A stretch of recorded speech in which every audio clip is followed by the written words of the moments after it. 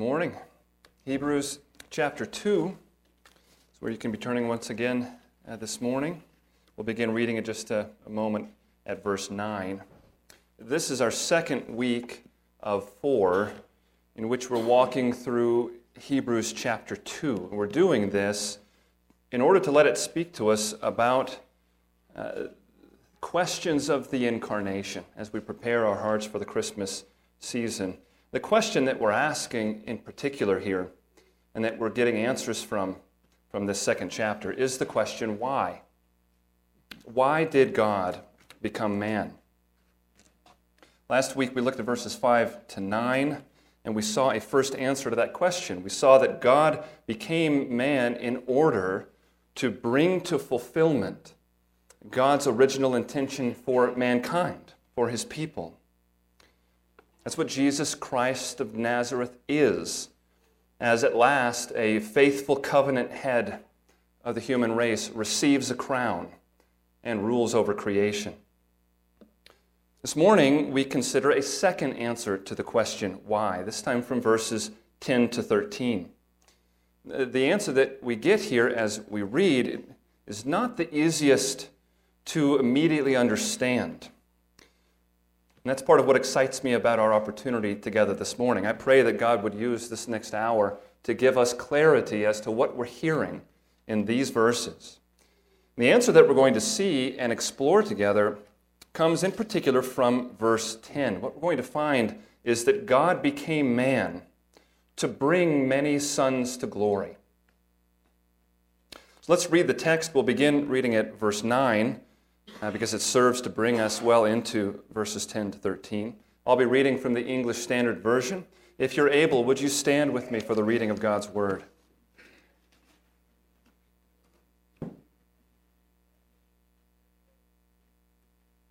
Hebrews chapter 2, starting at verse 9.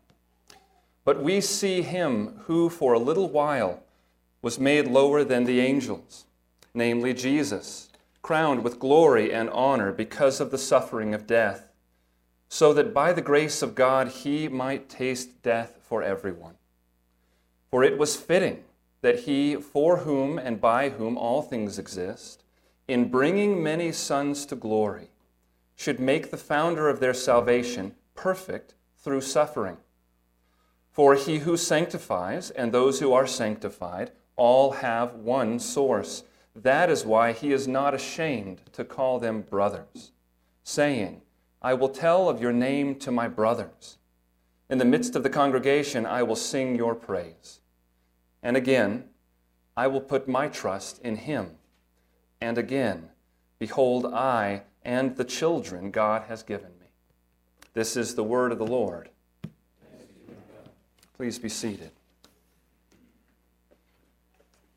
Some of the things said to us in this text are not the easiest to understand, and so much of our time this morning will be concerned with trying to do that. We're going to roll up our sleeves and understand what the author of Hebrews is telling us here. But as we do that, what we'll find is that we're hearing, in fact, a second answer to this month's question. We are learning something tremendous here about the necessity of the incarnation. And so let's begin to understand what it is that we've read. And I would have us approach this morning by asking and answering 3 questions. Now, all of them arise out of verse 10. We'll see that verse 10 is what drives this passage. Verses 11 to 13 all serve verse 10 because they expand on what is said in verse 10. Here are the questions that we're going to think about together. Question 1 will be this: what is the it in verse 10, when it says, for it was fitting? What is the it? That'll be the first question. Second question, what does it mean to perfect Jesus through sufferings? And then third question, why was it fitting to do this? That's how verse 10 opens, isn't it? For it was fitting that these things should happen. We'll spend increasing time as we go on. Most of our time will be spent with that third question. Why was it fitting to do this? But it's very helpful that we start with the first question, even though it doesn't take us much time to answer. But it's good for us to ask it. What is the it in verse 10 when it says, "For it was fitting." Let me read verse 10 again. "For it was fitting that he, for whom and by whom all things exist, in bringing many sons to glory, should make the founder of their salvation perfect through suffering." The author explicitly tells us what the "it" is that he's describing. The only reason it can be a little bit hard to see is that there are some prepositional phrases put into the middle of the sentence. So we're told that this "he" that he speaks of is, quote, "the one for whom and by whom all things exist." You see that there? This is clearly God that's being spoken of. We're told that this is who this is. We're also told that he did what he did, quote, "in bringing many sons to glory." That's what we're talking about this morning. Those two things are there in the middle of verse 10. If you take them out, if you try to cover them up with your fingers, you can suddenly see what the verse is saying was fitting when it says it was fitting. Here's what we'd read without those. "It was fitting that he should make the founder of their salvation perfect through suffering." And by this point, it's become quite obvious who he's talking about, hasn't it? This entire letter has been about the Son, who is superior to angels, in all of the ways that chapter 1 told us and at the beginning of chapter 2 described. And now in verse 9, this Son has even been named. It's Jesus that he speaks to us about. So let's insert Jesus' name there into verse 10. It is fitting that he should make Jesus perfect through suffering. Now that brings us to the second question that concerns us this morning. It's a very good question. It's a very important question. What are we meant to understand as we read a statement like that? Jesus was made perfect through suffering. What does that mean? What could that possibly mean? Well, one of the principles that the youth are learning and practicing in our current series as we're walking through 1 John with them, and we're also walking through Bible study methods. And we were just talking about this in our last meeting, and practicing it in 1 John is to identify something that's been called the analogy of Scripture. You heard that statement, the analogy of Scripture? It's just a name for a principle. And the principle is this, that when we come to something that is unclear, that is difficult to understand in Scripture, what we must do is let Scripture interpret Scripture. We go to clear statements to help us understand and rightly interpret statements that may be more unclear. Scripture interprets Scripture. So let's think about how that would begin to guide us already as we think about this statement, that Jesus was made perfect through suffering. What else are we told to this effect? What else are we told in the book of Hebrews, for example? And there's two places that are very helpful for us to have in mind as we come at this second question. One of them is Hebrews 4:15. Here's what we read there. Again, speaking about this Son, about Jesus Christ, but now in this context, in chapter 4, speaking about him in his office as high priest. And here's what we read. "For we do not have a high priest who is unable to sympathize with our weaknesses, but one who in every respect has been tempted as we are," and then what comes next? "Yet without sin." It's quite a statement. We see another in chapter 7, Hebrews 7:26. We read this, "For it was indeed fitting that we should have such a high priest, holy, innocent, unstained, separated from sinners, and exalted above the heavens. He has no need, like those high priests, like the earthly high priests, to offer sacrifices daily, first for his own sins, and then for those of the people." What is our author telling us there? This high priest, Jesus, our high priest, has no need to first offer sacrifices for his own sins. Why? Because he doesn't have any. He is the perfect high priest. Now, how does all of that inform us in our text here in verse 10 of chapter 2? Well, it immediately removes some potential confusion for us, doesn't it? About what this word perfect means. When it says Jesus was made perfect through suffering, it's not talking about a moral improvement of any kind. There was never any deficiency in him to be improved upon. Instead, what we need to understand is that that word perfect and the verb perfect in particular is commonly used in the Old Testament when it's talking about the consecration and the qualification of the priest for his office. One commentator, Peter O'Brien, describes it in this way. He said, Christ's being perfected is a vocational process.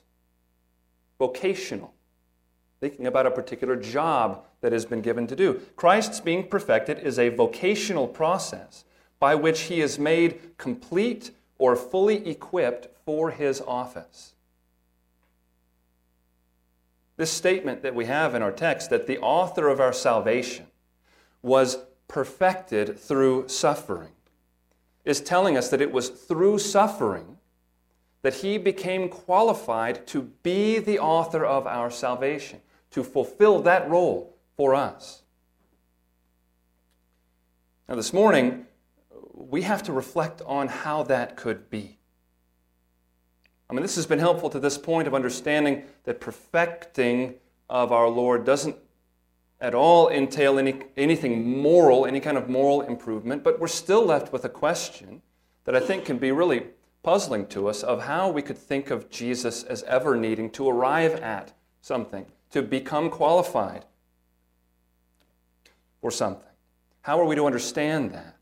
And, given how he's put it here, how could it be that his sufferings are the means of that? How are his sufferings the means by which that qualification would occur? If you put those two questions together, you have our third question for this morning, the one that we'll spend the rest of our time with. How do sufferings qualify Jesus Christ to be our Savior? Or to use the word that he used in beginning here, why would it be fitting that God would do this? Why is it fitting to this situation that our Savior would be perfected for this calling as the author of our salvation through suffering? This is quite a question. And to begin to answer it, the one thing I would think we should notice first is that the suffering in verse 10 is a plural word. It is sufferings, not suffering. There are many references when Christ's sufferings are being spoken of. The most immediate reality that word would point to, of course, is what we have in mind, I would imagine. It's what's been spoken of in this text. It's been named in verse 9. 2 times, verse 9 spoke about Jesus' death, didn't it? It spoke of him as crowned with glory and honor because of the suffering of death, so that he might taste death. His death is what's been front and center. And it's proper because his death on the cross is the most direct answer to our question about these sufferings. The Bible declares something to us in reference to what's happening as our Lord lays down his life. And what the Bible declares is that sinners cannot be redeemed if our sins are not atoned for. It's a reality that all of those who belong to God in this place have been made to reckon with, as God has brought us to himself, humbled us, and brought us to him. That the problem that you face before God is not that you have failed to live up to your potential. It's not that you've lived a worse life than some other people. That is not your problem. No, the problem that you face is that each and every moment that you have failed to perfectly conform inside and out to the law of God, you have committed an act of treason against the Holy One, against the Eternal One. And a sin committed against an eternal God bears eternal consequences. What do we read of this in Scripture? Think of what Paul tells us in the book of Romans. Romans 3, 19 and 20. For us to come into awareness of God's law is for us to find ourselves condemned. He says there that through the law comes knowledge of sin. And then just a few verses later, in Romans 3:23, we learn that all have sinned and have fallen short of God's glory. And then in Romans 6:23, we learn that those sins carry with them wages. As we read that the wages of sin is death. Colossians chapter 2 speaks about God forgiving our trespasses. What had to happen for such forgiveness to be granted righteously? He says that God forgave our sins by canceling the record of debt that stood against us with its legal demands. This He set aside. And if the sentence stopped there, it would leave us in a very confused place. How on earth can a good, righteous judge take sins and just set them aside? That's what a wicked judge does. How could a good, just judge do such a thing? But that's not where the sentence ends, is it? This He set aside, nailing it to the cross.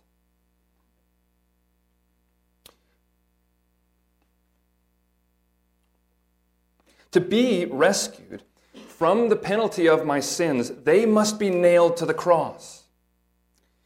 For them to be nailed to the cross in a way that atones for them, Jesus must hang there and die in my place for those sins on that cross.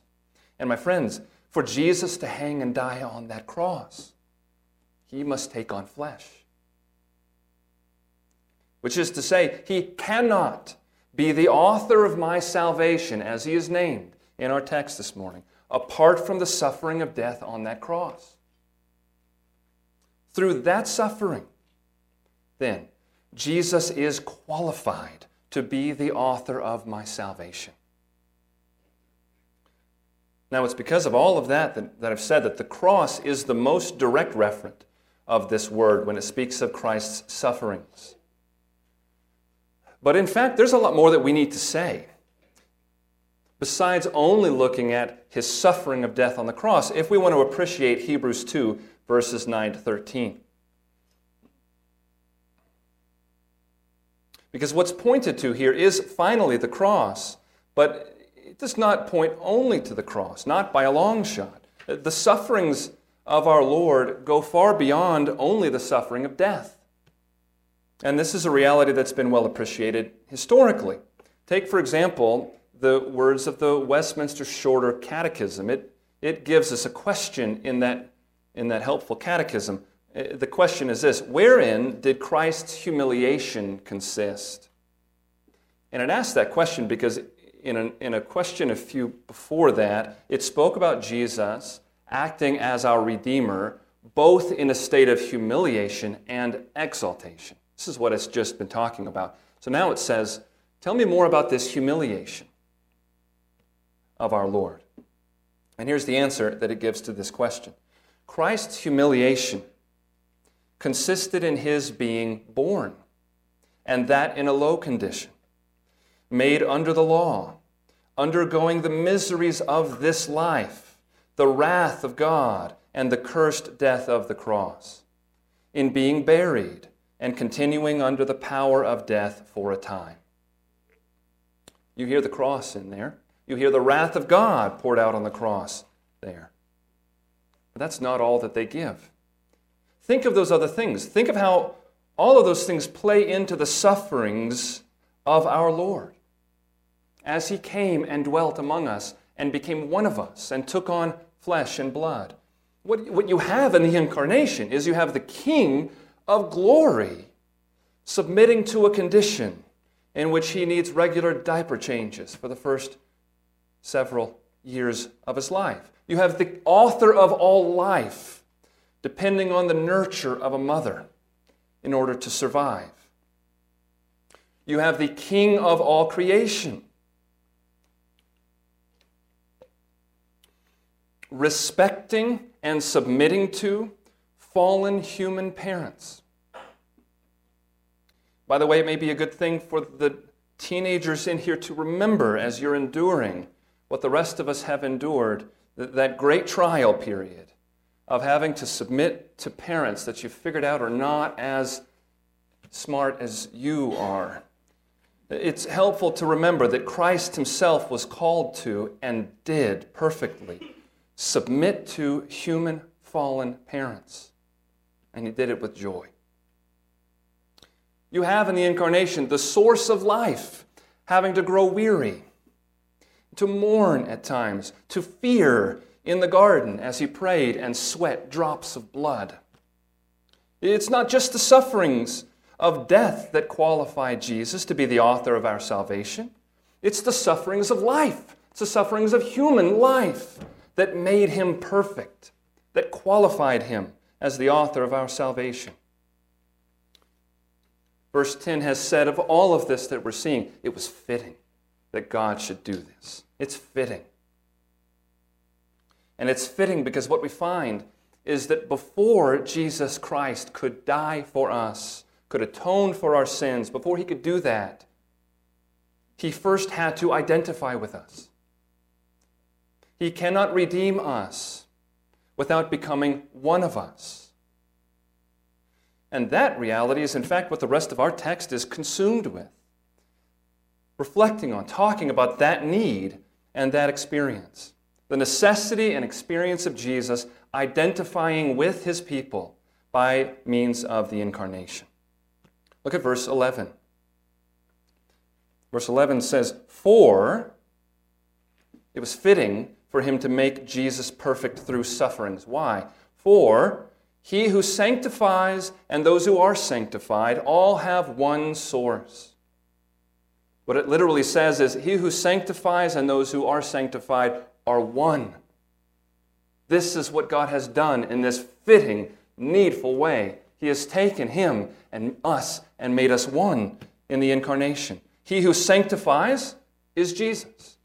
Those who are sanctified are the rescued people of God. They are the everyone of verse 9. They are the many sons of verse 10. What verse 11 speaks to is the reality that God has provided one who can represent the human race because he is one with the human race. Jesus is 100% man, even as he is 100% God. There can be no talk of 50% humanity because we do not need 50% rescue. It was one of the early church fathers in the 4th century who famously said, "What has not been assumed," what Christ did not take to himself, "what has not been assumed has not been redeemed." Jesus had to be one with us if he is to stand in our place in the very way we saw last week. If he is to be our king, if he is to represent us before God, he must belong to us. And in the incarnation, Jesus Christ did exactly that. Verse 11 goes on. He says, "That is why he is not ashamed to call them brothers." What a thing to say. Jesus shouted out something incredible in Matthew chapter 12. He was being summoned by his family members. They'd sent someone, and he comes and says, "Jesus, your mother and brothers want to talk to you." And here was his response in Matthew 12:48. "But he replied to the man who told him," this is what Jesus replied, "Who is my mother and who are my brothers?" And stretching out his hand toward his disciples, he said, "Here are my mother and my brothers. For whoever does," listen to this, "for whoever does the will of my Father in heaven is my brother and sister and mother." My friends, with whom is our Lord identifying there? It's not even true to say in the specific way that he speaks here that he is making this familial identification with the human race, is he? Though he has taken on flesh and blood, but who is he identifying with in this familial way? Those he is calling part of his family are, quote, "Whoever does the will of my Father in heaven, these are my brother and sister and mother." This is what we're getting at when we make the significant point that Christ, in taking on flesh, was not thereby joining himself to every human being in history. Jesus took on flesh, and yet flesh and blood people can still be very much separated from Christ, can't they? What is it that joins them to him? Or to use the language here of verse 11, who is it that he is not ashamed to identify with, to call his brothers? Well, just keep reading. Verse 12. Actually, let me start back at the middle of verse 11. That is why he is not ashamed to call them brothers, saying, I will tell of your name to my brothers. In the midst of the congregation, I will sing your praise. Yet again, a reference to the Old Testament. Yet again, a reference to Hebrew poetic parallelism. I will tell your name to my brothers. I will sing your praise in the midst of the congregation. His brothers are the congregation here. The word is ecclesia. It's the word used throughout the Old Testament in reference to the gathered people of God. It's the word used throughout the New Testament when the church is spoken of. His brothers are his people, those to whom he will reveal God's name. I will tell of your name to my brothers. I will sing of your praise in the midst of the congregation. What a thing that is to hear. Where will he reveal that name from? From heaven? It's not what he says here. No, in their very midst. He is one of them. He will stand in the midst of them. He will walk among them, declaring the name. Now, even as he puts such an emphasis on our unity with him by talking like that, our author is clear that distinctions remain between us and our Savior. We saw it in verse 11. There's he who sanctifies, and then there is those who are sanctified, set apart from one another. That combination of a distinction from us and yet a real union with us is seen in verse 13 as well. Look at what he says here. He's in the midst of referencing the Old Testament to demonstrate Christ's brotherhood with God's people. So in verse 12, he is not ashamed to call them brothers, saying, and then he attributes the words of Psalm 22:22 in their ultimate fulfillment to Christ when he quotes, I will tell your name to my brothers. He takes that quote and puts it in the mouth of Jesus. Verse 13 seems to reference two more quotes from the Old Testament. Do you see them there? Each starting with the words, and again, and again.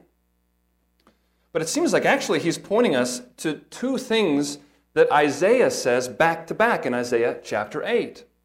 In that chapter, Isaiah says in verse 17, I will put my trust in him, or I will hope in him. And then the very next thing that Isaiah says is, and he says it to clarify that statement, behold, I and the children God has given me. So back to back in Isaiah's statement there. So in a way, what we have here in 13 is a single statement that Isaiah makes. But notice what it does for the author of Hebrews to dissect the statement like he does here. It causes the first part, I will put my trust in him, to display Christ's active submission, that he actively entrusted himself to the Father, just as all God's people do. Except, of course, in his case, Jesus can do that. Jesus can submit to the will of the Father, can put his trust in him with words like only and always. We saw that in John's Gospel, didn't we? Not too long ago. The posture that you hear in those places defines the people of God. But you hear, for example, John 8:26, Jesus says, I only speak the things that I heard from the Father. John 8:29, I always do the things that are pleasing to him. We saw that a while back. It's not been very long since we heard from John chapter 20, verse 17, Jesus say something to Mary Magdalene. Do you remember when he said to her, I am ascending to my Father and your Father, to my God and your God. Jesus Christ of Nazareth has indeed put his trust in God. As he leads out in those ways for all of God's people. And that first quotation here in verse 13, all by itself, displays that point for us. But that victory for which Jesus is trusting God is not his alone. It also is a victory that belongs to his brothers and sisters. Or to put it another way, it belongs to the children whom God has given him. Hebrews does not speak of this faithful victory won by Christ without mentioning that in winning this victory, he was winning it for a group of his brothers, his children. In verses 11 and 12, we're called his brothers. And in verses 13 and 14, we're called his children. Both are true in their own ways. I mean, what is a brother? A brother is one who could say what we heard Jesus tell Mary Magdalene, my Father and your Father. In taking on flesh, Christ has become the elder brother, the inheritor of the new human race. All those to whom he has revealed the name of God. Isn't that how he was just described in verse 12? That's what a brother is. Children are those who, you could say, whose existence as members of this family is owed to you. So Paul, as he shares the gospel with many and as they come to faith, he can speak of them as his children spiritually in that way. Because their membership in the family was by means of his proclamation. That's a lesser example. But we see how the word children can be used. The one who, and this is far more literal in the case of Christ, isn't it? The one who secured your adoption into this family can be considered a father, and you his children or his offspring.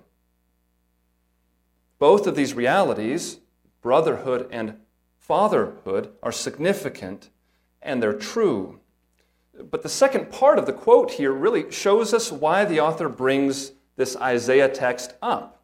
Because in it, we not only see Christ entrusting himself personally to God, we also see him acknowledging a particular relationship to exist between him and us, between him and God's people. I and the children God has given me, we will put our trust in him. To put those words from Isaiah into Jesus' mouth is to echo the words that Jesus spoke in John 6:39. Just listen to what he said there. Consider how much it echoes the joint statement here of Hebrews 2:13. This is what we heard from our Lord, John 6:39. Jesus said, "This is the will of him who sent me, that I should lose nothing of all that he has given me, but raise it up on the last day." When God gives us children in our lives, those children do not come to us, they are not given to us with promises from God that since he's given them to us, they will certainly follow in the faith that we have. We're not given those promises, are we, when God gives us children? But when God gave a people to his Son, that promise defined that group of people. Those given to Christ by the Father will hear his voice and will listen to him, and not one of them will be lost. That's what it means to be given to Christ.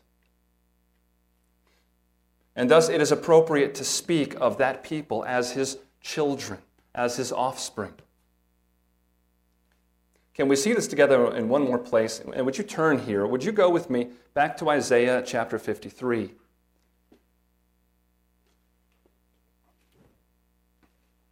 That most famous, perhaps, of Old Testament messianic prophecies of what our Lord has done. I'm just going to read verses 10 and 11. Isaiah 53, verses 10 and 11.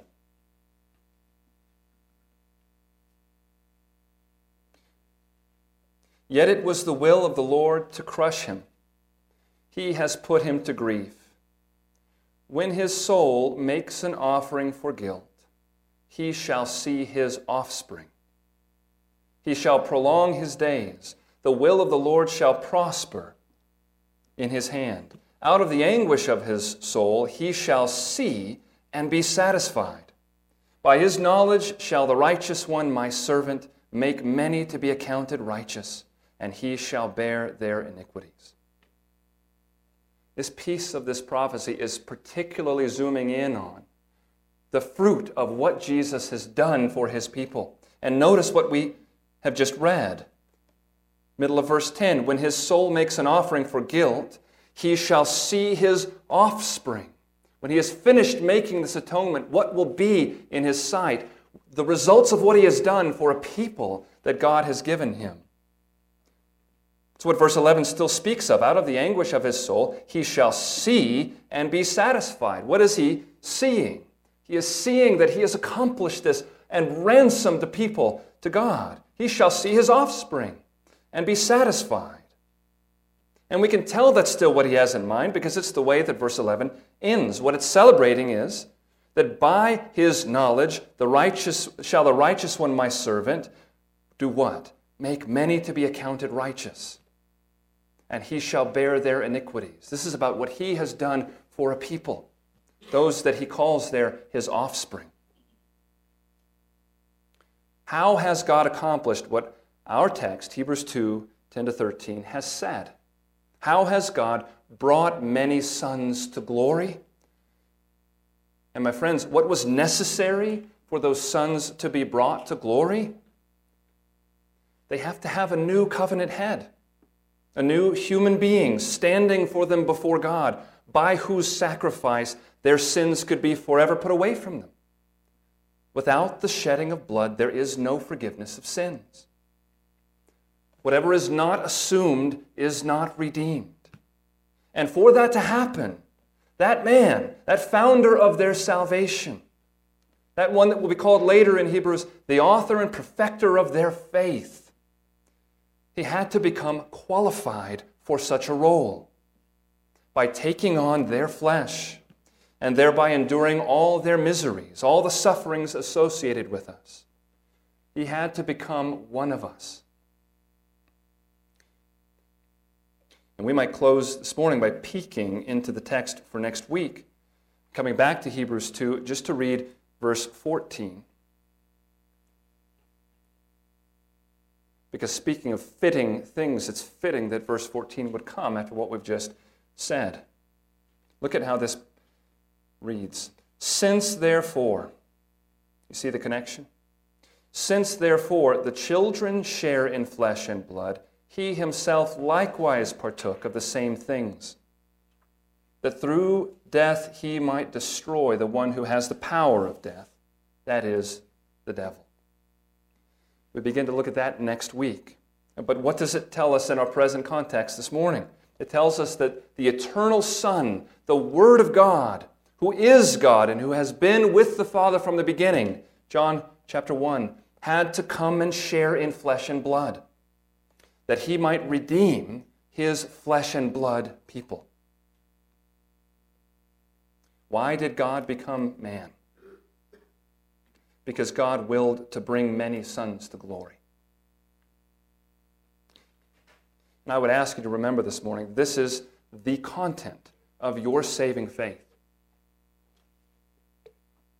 This is what it is when someone comes to a saving knowledge of Christ and puts their faith on him. This is what you are trusting Jesus Christ to be and to do. You're not trusting him to be making you good enough to deserve heaven. You're trusting him to be that perfect of a representative that God would accept his death in place of your death. You're trusting him to be that perfect of a leader that he will be able to bring you all the way to glory. Your faith is saving faith.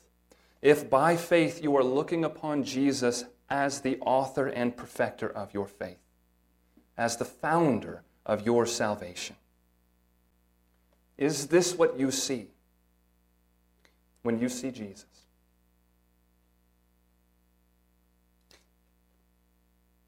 Let's pray together. God, we worship you together this morning, and we express our tremendous gratitude that you have loved us, and that you have loved us in the way we must be loved. You have loved us in your Son, through whom every blessing in the spiritual places are ours.